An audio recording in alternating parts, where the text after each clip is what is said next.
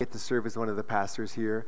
Today we're going to take a short break from our study through the Gospel of Luke, and I have a dear friend, an old friend. We go back over 20 years, Dr. Peter Lee. He is professor of Old Testament at Reformed Theological Seminary in D.C. We went to seminary together a long, long time ago, and he is here today to preach God's Word to us. So Christ Central, can we welcome Dr. Peter Lee?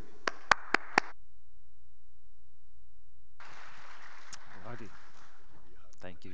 I know we can't do that here. That's not politically correct. Christ Central, it is so good to be with you on this Lord's Day morning.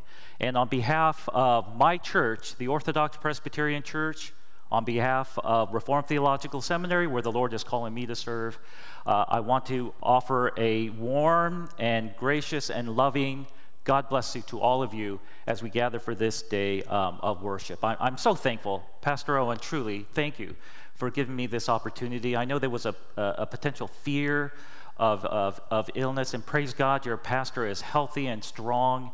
But he decided to give me the opportunity anyway to share the Word of God with you. And I grab these things as often as I get, folks, because I don't get them very often. And so with that, let me turn our attentions to the Word of God. The Word of God this morning will come from the book of Philippians, chapter 3, verses 1 through 11. So if you have your Bibles, please turn with me to Philippians chapter 3, verses 1 through 11. Just as a brief preface, we all, I think, have a verse or a passage of Scripture that might mean something very meaningful to us, a little bit more than other passages. You know, the Bible is all the Word of God, I get that. But there are certain texts that speak to us, that made an impact, perhaps, in your life. In spite of the fact that the bulk of my time is studying the Old Testament, for me, that passage is this one here in Philippians chapter 3. You really can't be any more of a Christian than what the Apostle Paul describes here, and I reflect on it regularly throughout my Christian life, and that is what I'd like to share with you today. Philippians chapter 3, starting at verse 1. Finally, my brothers, rejoice in the Lord. To write the same things to you is no trouble to me, and it's safe for you. Look out for the dogs, look out for the evildoers, look out for those who mutilate the flesh. For we are the circumcision who worship by the Spirit of God and glory in Christ Jesus and put no confidence in the flesh, though I myself have reason for confidence in the flesh also. If anyone else thinks he has reason for confidence in the flesh, I have more. Circumcised on the 8th day, of the people of Israel, of the tribe of Benjamin, a Hebrew of Hebrews, as to the law, a Pharisee, as to zeal, a persecutor of the church, as to righteousness under the law, blameless. But whatever gain I had, I counted as loss for the sake of Christ. Indeed, I count everything as loss because of the surpassing worth of knowing Christ Jesus my Lord. For his sake I have suffered the loss of all things and count them as rubbish, in order that I may gain Christ and be found in him, not having a righteousness of my own that comes from the law, but that which comes through faith in Christ, the righteousness from God that depends on faith, that I may know him and the power of his resurrection, and may share in his sufferings, becoming like him in his death, that by any means possible I may attain the resurrection from the dead. Thus the reading of God's Word. Let's bow in a word of prayer, ask for the Lord to bless us as we meditate on his Word this morning. Let's pray. Our gracious God, we thank you for your Word. As I just read this passage again today, just this very moment, it just speaks to my heart in such a way, Lord, that you probably don't even need me to say anything more. I should just sit down. But Lord, I pray that the words that we read here, as we reflect and just share some thoughts, that it will be an encouragement to our hearts to truly see the supremacy that we have in knowing Christ Jesus our Lord. Bless your people this day, dear God, and hear our prayers, for we pray it in Jesus' name. Amen. I'd like to start off this morning, folks, by asking you a question. And the question that I have for you is this: why are people so dissatisfied? Now, during this COVID season, that perhaps might be easier to answer, but it's really just bringing out a symptom, a characteristic of humanity prior to that. Why are people so dissatisfied? Why are people so discontent? Now, unlike the students I work with, I'm going to give you the answer up front. And here's the answer. You ready for it? Apart from Jesus Christ, you cannot be satisfied in any way. That's it, folks. Apart from Christ, you cannot be satisfied at all. It reminds me of the great 20th century revivalist Billy Graham, as he looked at college students in his day. I'm sure there perhaps are some college students that are here. He said there is one word that could describe college students of the 20th century. Now think about it for a second. What word would you use? The word he used? Emptiness. A lack of satisfaction. Something that drives him to think that there's got to be something more than what this world has got to offer. And think of the ways that we try to find some contentment and peace and joy in this world that we live in. We try to find it, let's say, in work. If I just get that job, if I just get that promotion. Students, if you're a college student, you think in your GPA. If I just get that 4.0 GPA. You know, some of us, seriously, we think that maybe it's money if I just win the lotto. Or perhaps it's fame and glory if I just become that YouTube reality star. You know, we do this, and truthfully, these are things that have been pursued by humanity for the sake of meaning in life since the days of the garden. Honest to goodness, folks, people are just so uncreative. They just keep looking for looking for it in the same place, and it just can never be found, because apart from Christ, you will never find it. And it reminds me of that simple truth. Apart from Jesus Christ, you will never find satisfaction in any way. This morning, I'd like for us to contemplate that truth and focus our thoughts once again to fix our eyes on Jesus. If there's ever a time in our lives where we needed to really do that, it's definitely now. So the main message I'd like to share with you today is this. Paul, the Apostle Paul, wants his church to find joy. And he knows that this can only be found in Christ, specifically in his death and resurrection. Nothing else will come close. Paul wants them to have joy. Paul wants you to have joy. And he knows the only place where you will find it is in Jesus. The application that I hope that you'll gain from today is that you will find joy. You will find contentment, stability, foundation, peace, and that you will find it in Christ. 4 points as we reflect on this passage in Philippians chapter 3. First, just this command to rejoice that you find in verse 1. And secondly, this was his charge to me, to work for the joy of God's people. And so this is something that I've taken very, very seriously to heart. There are lots of challenges that the church in Philippi was facing that would stand in the way of their joy. They were being persecuted because of their faith. They were being rejected by their own Jews, by their own Jewish people. They were being bombarded by false teachers all around them. You think of perhaps not just the Jews of Paul's day, but think of our day, the challenges that stand before us. I mean, COVID-19, perhaps the most obvious and clear thing that stands within our way.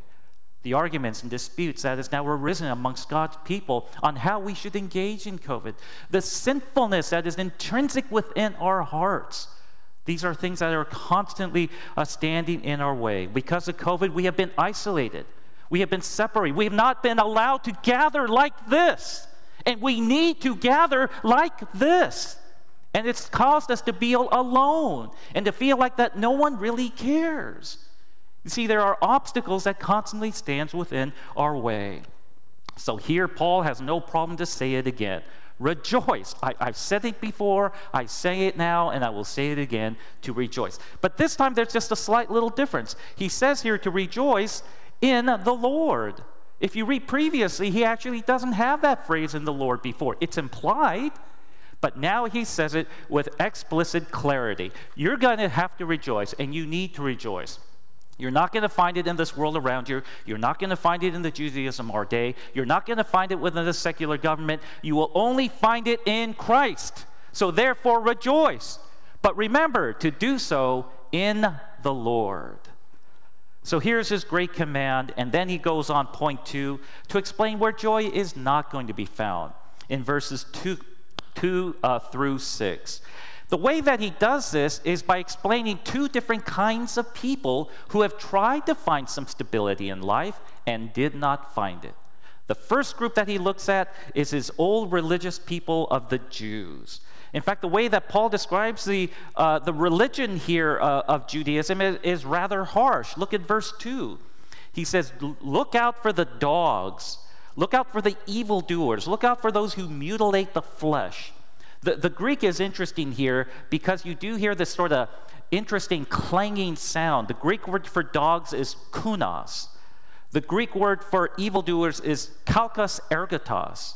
The Greek word for mutilators is katatome. You hear that clanging sound that sort of causes some dissonance in your ears as you hear it, because that's what the teachings of Judaism is like. It's like a clanging dissonance in your ears. These are dogs, meaning that because of their laws, dietary laws, they are going to starve themselves as opposed to feast on the Word of God and the things that they have before them. They are evildoers. They don't truly honor the Word of God. They violate it. They are mutilators of the flesh.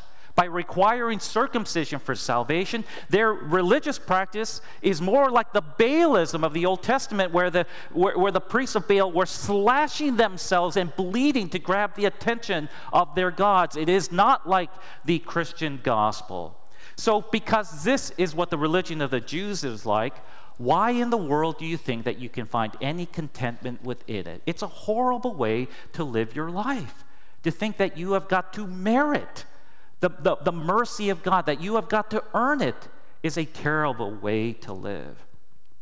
Paul then goes on, not only talking about the Jewish religion of his day, he goes on to talk about, interestingly, of all people, himself. In verses 4 to 6, because he used to be a follower of Judaism. If anyone made an attempt to find contentment in what Judaism has to offer, if anyone did his best effort and just reaped the benefits of what Judaism has to offer, it was the Apostle Paul.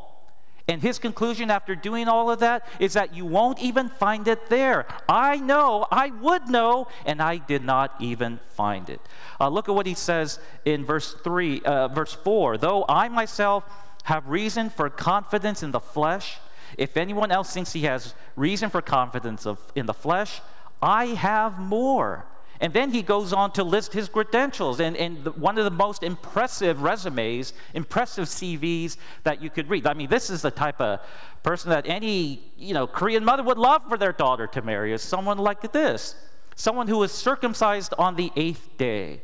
Now, I know that sounds weird to boast in your circumcision. His whole point here is that even his circumcision was perfectly to the letter of the Mosaic law, not like the Gentiles or anyone else. Of the people of Israel, he says, his ancestry can be traced all the way back to Abraham. Of the tribe of Benjamin, he was part of the elect people of Israel. The Hebrew of Hebrews, he uses that great Semitic superlative, the best of the best. That is who Paul was. As to the law, he says a Pharisee. That is, he was a religious leader with respect who understood the Word of God. As to zeal, a persecutor. Now again, I realize that sounds weird that he is boasting in the fact that he was persecuting Christians. His whole point here is that he was not half-hearted about it. He wasn't lukewarm. He was committed to the Judaism of his day with conviction, and he lived by that.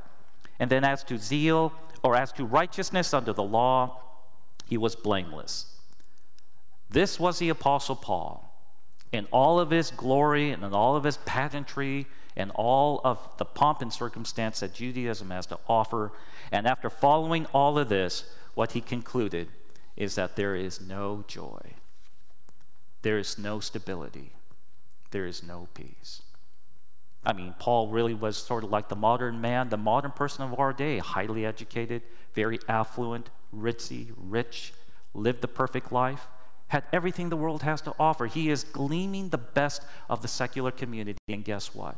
He concludes, no stability, no joy, no satisfaction. He is still discontent. What a miserable way to live if you really think that you have got to merit, that you have got to do something to gain God's favor. That's a horrible way to live. We'll never pray enough. You'll never give enough. You'll never be obedient enough. It just simply is a horrible way to live. Fundamentally, the worldview is what is problematic, and that is what Paul is realizing. Then finally, in verses 7 and 8, he realizes where joy is found, where he can rejoice. He contrasts the religious accolades that he achieved, and he compares that to the gift of what he has in Christ in verses 7 and 8. And as he ponders these things, as he ponders the blessedness that he has in Jesus, he comes to a startling realization, a theological epiphany, that everything that he accomplished, everything that he had was meaningless now compared to what he has in Jesus Christ. Look at what he says in verse 7. But whatever gain I had, I counted as loss for the sake of Christ. Imagine all the countless hours that he spent studying the Old Testament law, how much he followed it, how much he tortured himself to be obedient. All of that, meaningless. In fact, he goes on to say something even stronger in verse 8. Indeed, I count everything as lost because of the surpassing worth of knowing Christ Jesus my Lord. For his sake I have suffered the loss of all things and count them as rubbish in order that I may gain Christ. You see what he does there? He doesn't compare just the things that he has as nothing compared to what he has in Christ. He compares everything else that the world can give to him. Everything that he doesn't have, if the world were to give its very best. Even that, compared to what he has in Christ, he says is nothing. In fact, he says he counts them as rubbish. Now, the word rubbish there is translated rubbish, but your English Bibles are really soft-pedaling that translation. Are there children here? Are they hearing this? Okay, this is the only time I think you can say this. It's in the Bible, folks, so don't kill the messenger. The word there really is best translated as poop. It is dung. Rubbish gets at it, but it's not strong enough. This is what the Apostle Paul is saying, that compared to what the best that the world has to offer, and everything that the world has to offer, compared to what I have in Jesus Christ, all of that stuff that the world has is nothing but dung. It is nothing but poop. What this shows you is that there is an absolute supremacy in knowing Jesus Christ. There is an absolute stability and joy that only comes by knowing Jesus Christ. Paul knows joy now because Paul knows Jesus. Now, this is oftentimes a challenge for us as Christians, especially the highly educated, especially the very capable and the very gifted. We struggle with being satisfied with the blessor and not necessarily just the blessings that he gives to us. Think of a verse like Matthew 6:33. Seek first the kingdom of God, and all these other things I will give unto you. Some of us perhaps read this and think, this is a great deal. If I seek the kingdom of God, then I'm going to get everything else. But that's not what Jesus is trying to say there. What he is trying to tell you is for you to seek that which is of the highest priority, the ultimate good. You seek the kingdom of God. I know you need these other things. Don't you worry about that. I will provide that for you. What you need to do is to set your attention, fix your eyes on Jesus, on which is that of the highest priority. Seek the kingdom of God.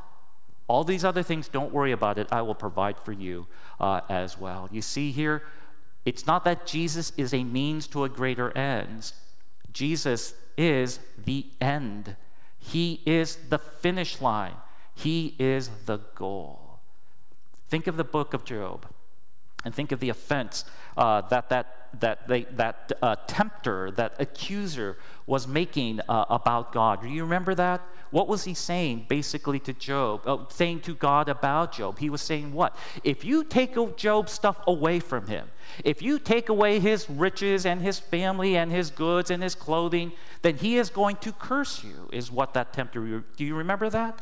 What is he really telling God? He is telling God that Job does not love you for you. Job only loves you for the stuff that you are giving to him. You take that away, and Job is not going to love you any longer. It's as if he is saying that, God, you are not worth loving on your own. God, you are not worthy of his attention. You are only worthy as long as you're giving him free stuff. You see how offensive that is? See how blasphemous that is? Folks, let me do this with you. Let's play a short little game here. Let's make a deal. Just pretend that I'm Monty Hall here for a minute or two. You all know who Monty Hall was in this show? Anyhow, forget it. Let's just make a deal here. And here's the deal that I'm going to offer you. I will give to you anything that you want. Anything that you want. What is it that you want? You tell it to me, and I will give it to you. Do you want that job? It's yours. You want to win the lotto? It is yours. You want perfectly obedient children? Huh? Guess what? It is yours. You get anything that you want and everything that you want. It is yours. In fact, to sweeten that deal just a little bit more, I will give it to you, and you can have eternal life. You can have it forever. You know, a COVID-free world. Now, don't get me wrong, folks. I pray every day for a COVID-free world. But the reality is that to rid our world of COVID is not going to bring our satisfaction and joy and peace. It really isn't. But let's just say I can do that. I will get rid of COVID for you. But here's the deal. I will give you that, but the one thing that you have got to give to me is Jesus. Will you do it? Will you do it? Anything you want, everything you want, and you can have it for eternity. But you have got to give to me Jesus. Will you do it? You see, I think as you contemplate that reality, you perhaps start starting to realize that eternal life, that heaven, without Jesus, is meaningless. The eternal kingdom of God, without God, is meaningless. Yes, it's a place where we look forward to, where there is no death, no suffering, only joy, no tears, no sorrow. And that's true. But what makes heaven worthwhile is because our Savior is there. You are freed of sin. And that now you can have a strong, pure communion bond of fellowship with your God. That is what makes heaven so worthwhile. And this is the reason why the Bible, when it defines eternal life, does not define it as sort of one day followed by another day, followed by another day, onto eternity. It doesn't define the Bible as some cosmic total sum of the universe.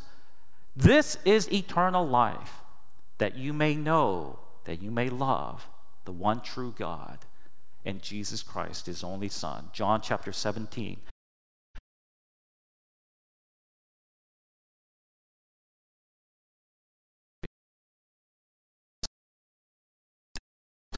Our soul longs after you. That the one thing that I ask, the only one thing, is that I may dwell in your house, O Lord. You see, folks, the Apostle Paul can say it.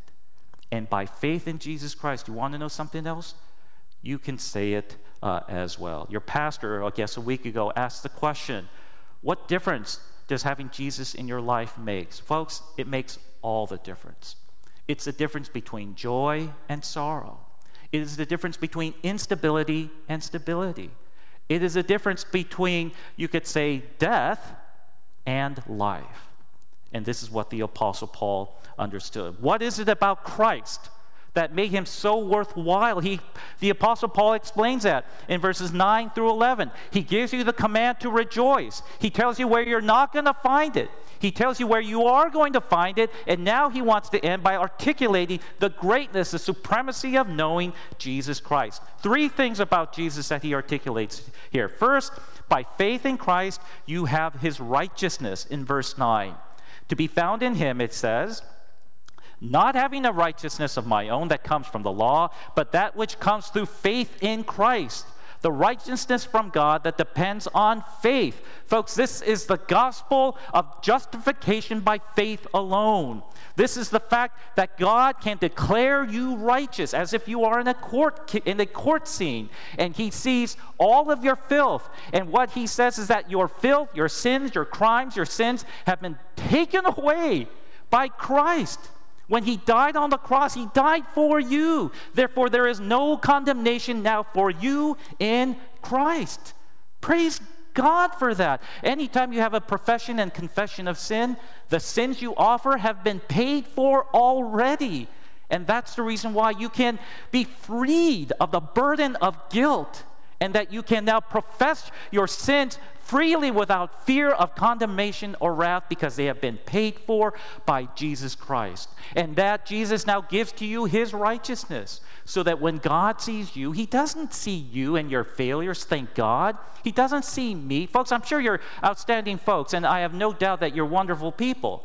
But we are all sinners, and we fall short of the glory of God. You don't want God to judge you on basis of what you do or what you think. I don't want God to judge me on what he has seen in me or the things that I have declared or what I have done. But praise God, he justifies you and declares you righteous based on the righteousness of Christ, who has been given to you and you receive by faith. That is what Paul understood, and this is why there is such a supremacy in knowing Jesus Christ. That in Christ you overcome the threat of sin, of condemnation. Not only that, number 2, he says also by faith that you can know Christ specifically in his resurrection. Verse 10, that I may know him and the power of his resurrection. Verse 11, that by any means possible I may attend the resurrection from the dead. The knowledge of resurrection, folks, think about it. If you're going to know resurrection power, that means you know something else before. You're going to know death. But you see, in Christ, there is no longer the power of death over you. You now know the power of resurrection. And this is the reason why Jesus says in John chapter 11 that I am the resurrection and the life. He who believes in me, though he die, yet shall he live. See, extraordinary words you could say. And this is the reason why Paul can say that as for me to live is Christ, but to die is gain. In Christ, we overcome the penalty of sin, that is death. And by faith, number 3, I can know the sufferings of Christ. Verse 10, I may know him, the power of his resurrection, and may share in his sufferings. Fellowship with the whole Jesus, not just in his glory, but also in his sufferings. And to know Jesus holistically is to know the full Jesus, the real Jesus. And if you know Jesus, you will know Christian joy. You will know stability. You will know joy. You will know contentment. You will know peace. Therefore, knowing Jesus, you see, there really is no greater thing. Knowing Jesus, you see, is the greatest blessing of all. Compare that. I challenge you. Compare that with the best that this world has got to offer. Compare it to the riches and the fame and everything that they can give to you. It doesn't even compare to what we have, what you have in Jesus Christ. Praise God for that. Let's bow in a word of prayer together. Our gracious God and Heavenly Father, we thank you. We thank you for Jesus Christ. We thank you for our blessed Savior. He who took upon himself our sins, gave to us his righteousness. He who, Lord, was victorious over death, to be triumphant in resurrection. He who, Lord, who suffered and went unto glory, and calls for us, Lord, to know him in such intimacy that we also can fellowship in his sufferings as well as his glory, and thus to know the full Jesus Christ. Lord, these are blessings more than we can perhaps fathom. Something, Lord, that only this can bring to your people. Only this way, only through him, can we truly rejoice. And a joy that is greater than circumstances, that can overcome the trials and the difficulties that we live in. Yes, even now. Bless your people, dear God, with this. Remind them, dear God, of the joy that we have in Christ. And give to them, dear Lord, a peace that only comes when they focus their eyes and fixes their eyes on Jesus. Bless your people, dear God. Hear our prayers, for we pray all these things in Jesus' name. Amen.